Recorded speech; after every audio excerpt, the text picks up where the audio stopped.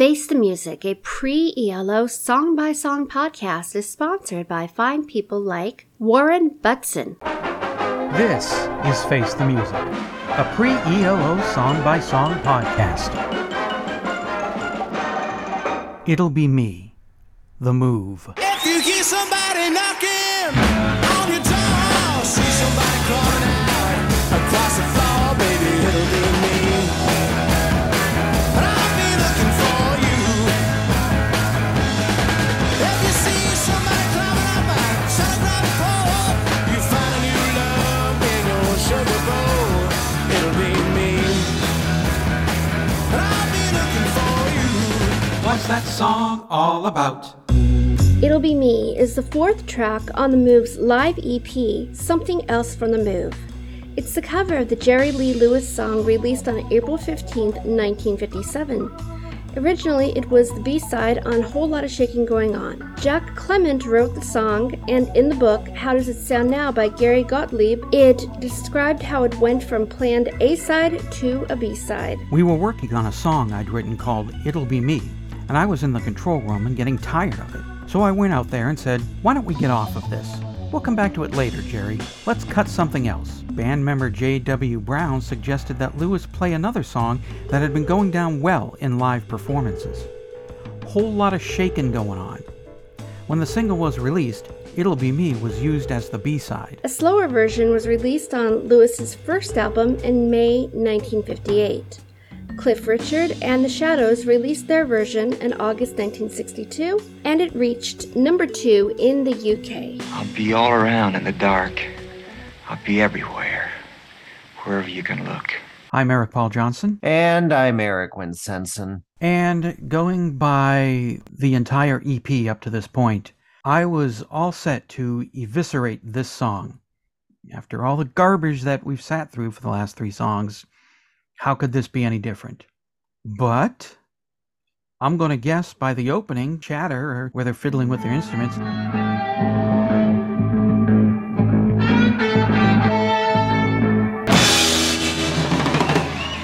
and gentlemen, we welcome back to the marquee, The Move! They took a little intermission. I don't know if it was Roy or Bevan who might have screamed at the others, and the other two who might have been on acid or whatever. Maybe took some other drugs to undo the effects of the acid, so the drugs on top of the drugs put right what went wrong, and they came back out on the stage, and they played coherently. They were all playing the same song, and they did it well. I'm going to take a guess that the vocals were overdubbed in the studio because they sound really good. You can actually hear them, unlike last week where, I'm going to say they were drowned out by the instruments, yeah, but I don't know if that would have made a difference. Maybe drowning out the vocals with the instruments was a good thing last week because it just sounded like he was hollering. Well, it kind of sounded like the closing theme from WKRP. It's just hollering gibberish over loud noise.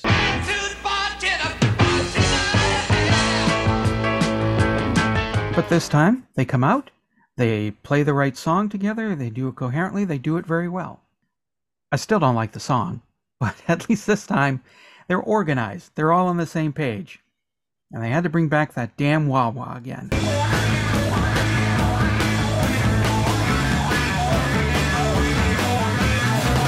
I don't know if this was an intermission or a completely different show. Because all of a sudden they're going, welcome back to the marquee. And, okay, weren't they already playing at...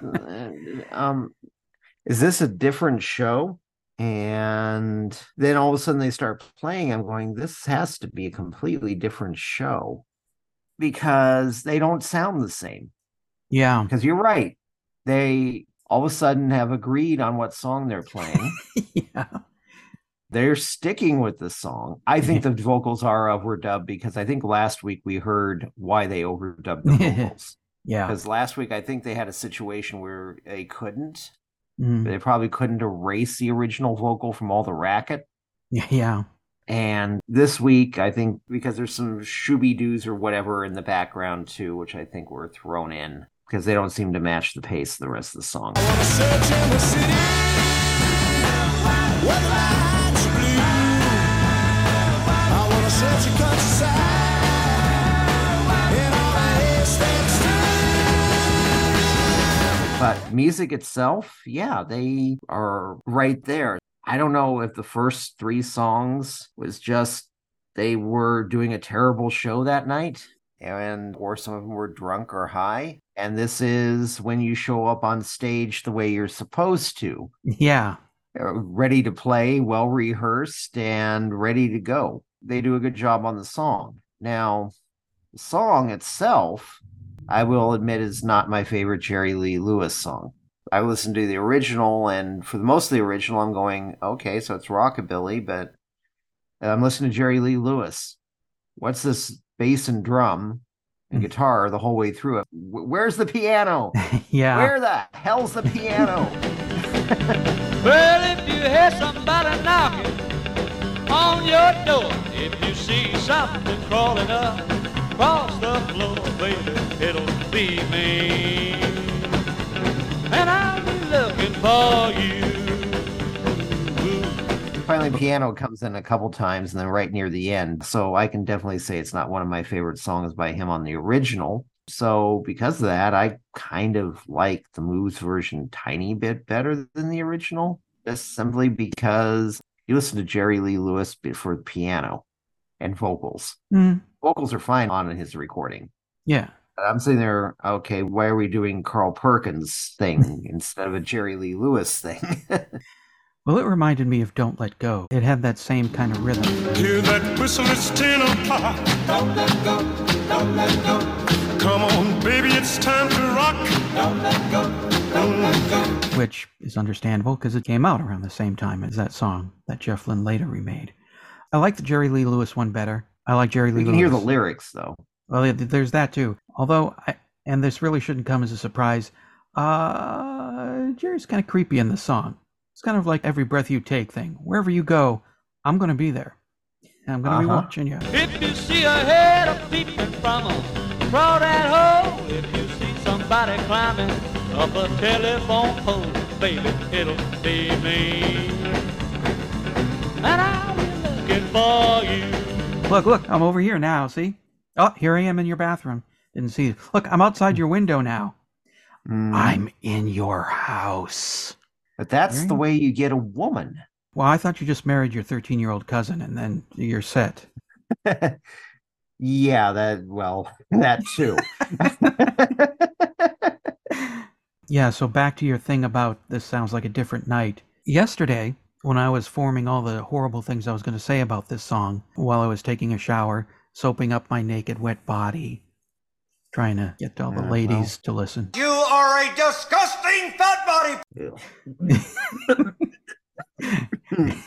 Go ahead. My thinking was, why didn't they just redo this album? Why didn't they just schedule the move for a different night? I understand that sometimes you're going to have a bad night, but if you record that and say, yeah, that should be our album. Everybody, I think, in the making of this album was in agreement. This is terrible. You're the Move in 1968. I think pretty much every single that you released has been in the top 10 or gotten to number 1. So it's not like you're a bad band that people are going to be like, you had your shot. We don't need to schedule you again forever. It's not like having the Move back for another night wouldn't pack them in. So that's why I was like, I don't understand why, if you all think this is terrible, why don't you go back to the Marquee? Because I understand the Marquee is a big name club, and part of that name recognition is going to help sell your craptacular live album. Just go back there a different night, get your shit together before going out on stage, and do the good show that you guys had in your mind instead of what wound up happening that night, and get the good show for the live album. This has got to be another night. I don't know if Roy and Bev screamed at the other guys in the band who were just like, what the hell are you guys doing? Oh, you don't want to know what we've been doing. Well, I think Carl's innocent in this. I mean, if he's up there singing and they're all making a racket behind him, there's only so much he can do. Yeah, and Bev and Roy, they said, we didn't deal with the drugs, but the other 2 members of the band that I can't remember their names right now, they have said, oh yeah, we really took part in the 60s. And sometimes it showed. As in, we don't remember this concert. Do you not remember it because of the drugs, or you really want to forget it? Because mine is the second one. Both. Yeah.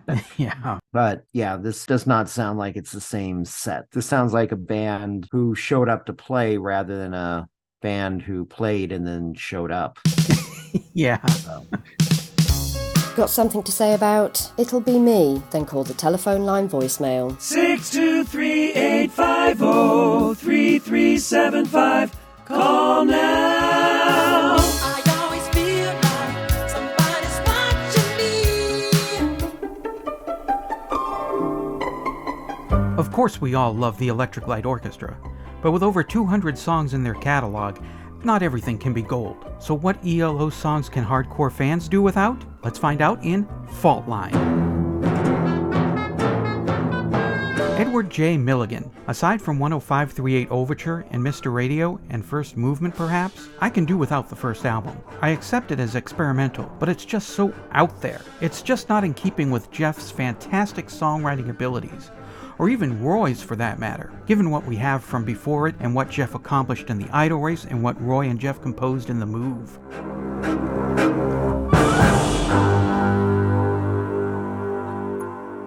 Time for bed. But Christmas is tomorrow. I'm too excited to sleep. Would you go to sleep if I told you a bedtime story? Okay. 'Twas the night before Christmas, and Mommy and the kids were worried about Daddy when they heard about the bus crash on the radio. But Daddy came home safe and sound, and it was the best Christmas ever. Yay! However, everybody on the packed bus died, and their family spent Christmas Day identifying bodies and planning funerals. What the Christmas Carol Catastrophes, a podcast about the oddest Christmas songs ever unleashed on an unsuspecting public, starts November 17th. No, really? What in the actual fuck?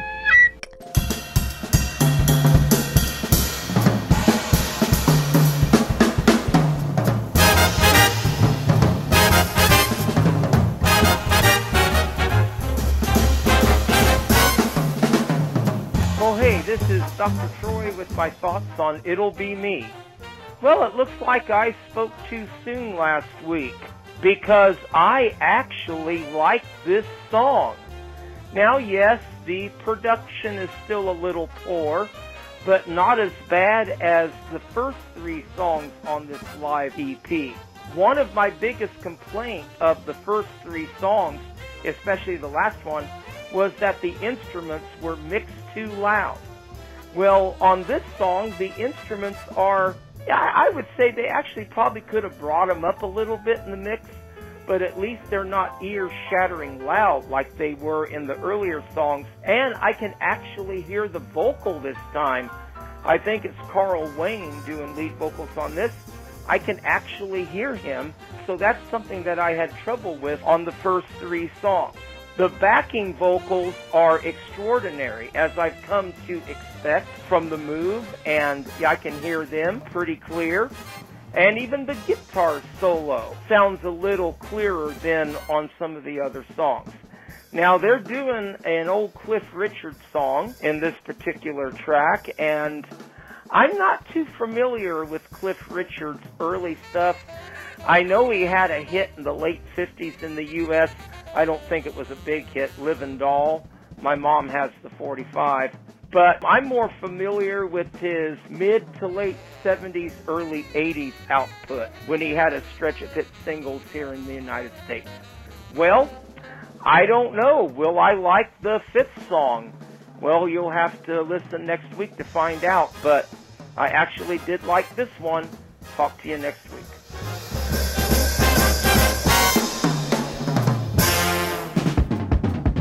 Face the Music, a pre-ELO song-by-song podcast, is a production of Radio Trolla Entertainment, Assorted Deli Meats Amalgamated. You can contact us by voicemail at 623-850-3375. 888-848-3375 or email us at eloftmpodcast@gmail.com and we'll read and reply to it on the show. Keep up to date by joining our Facebook group and spread the word by sharing the link or giving us a quick rating on iTunes. Subscribe to our YouTube page, the Electric Light Orchestra Podcast channel, to hear other goodies. You can financially support the podcast at patreon.com/ELOpod or PayPal using the podcast's email address, or send a check or money order to P.O. Box 1932, Superior, Arizona 85173.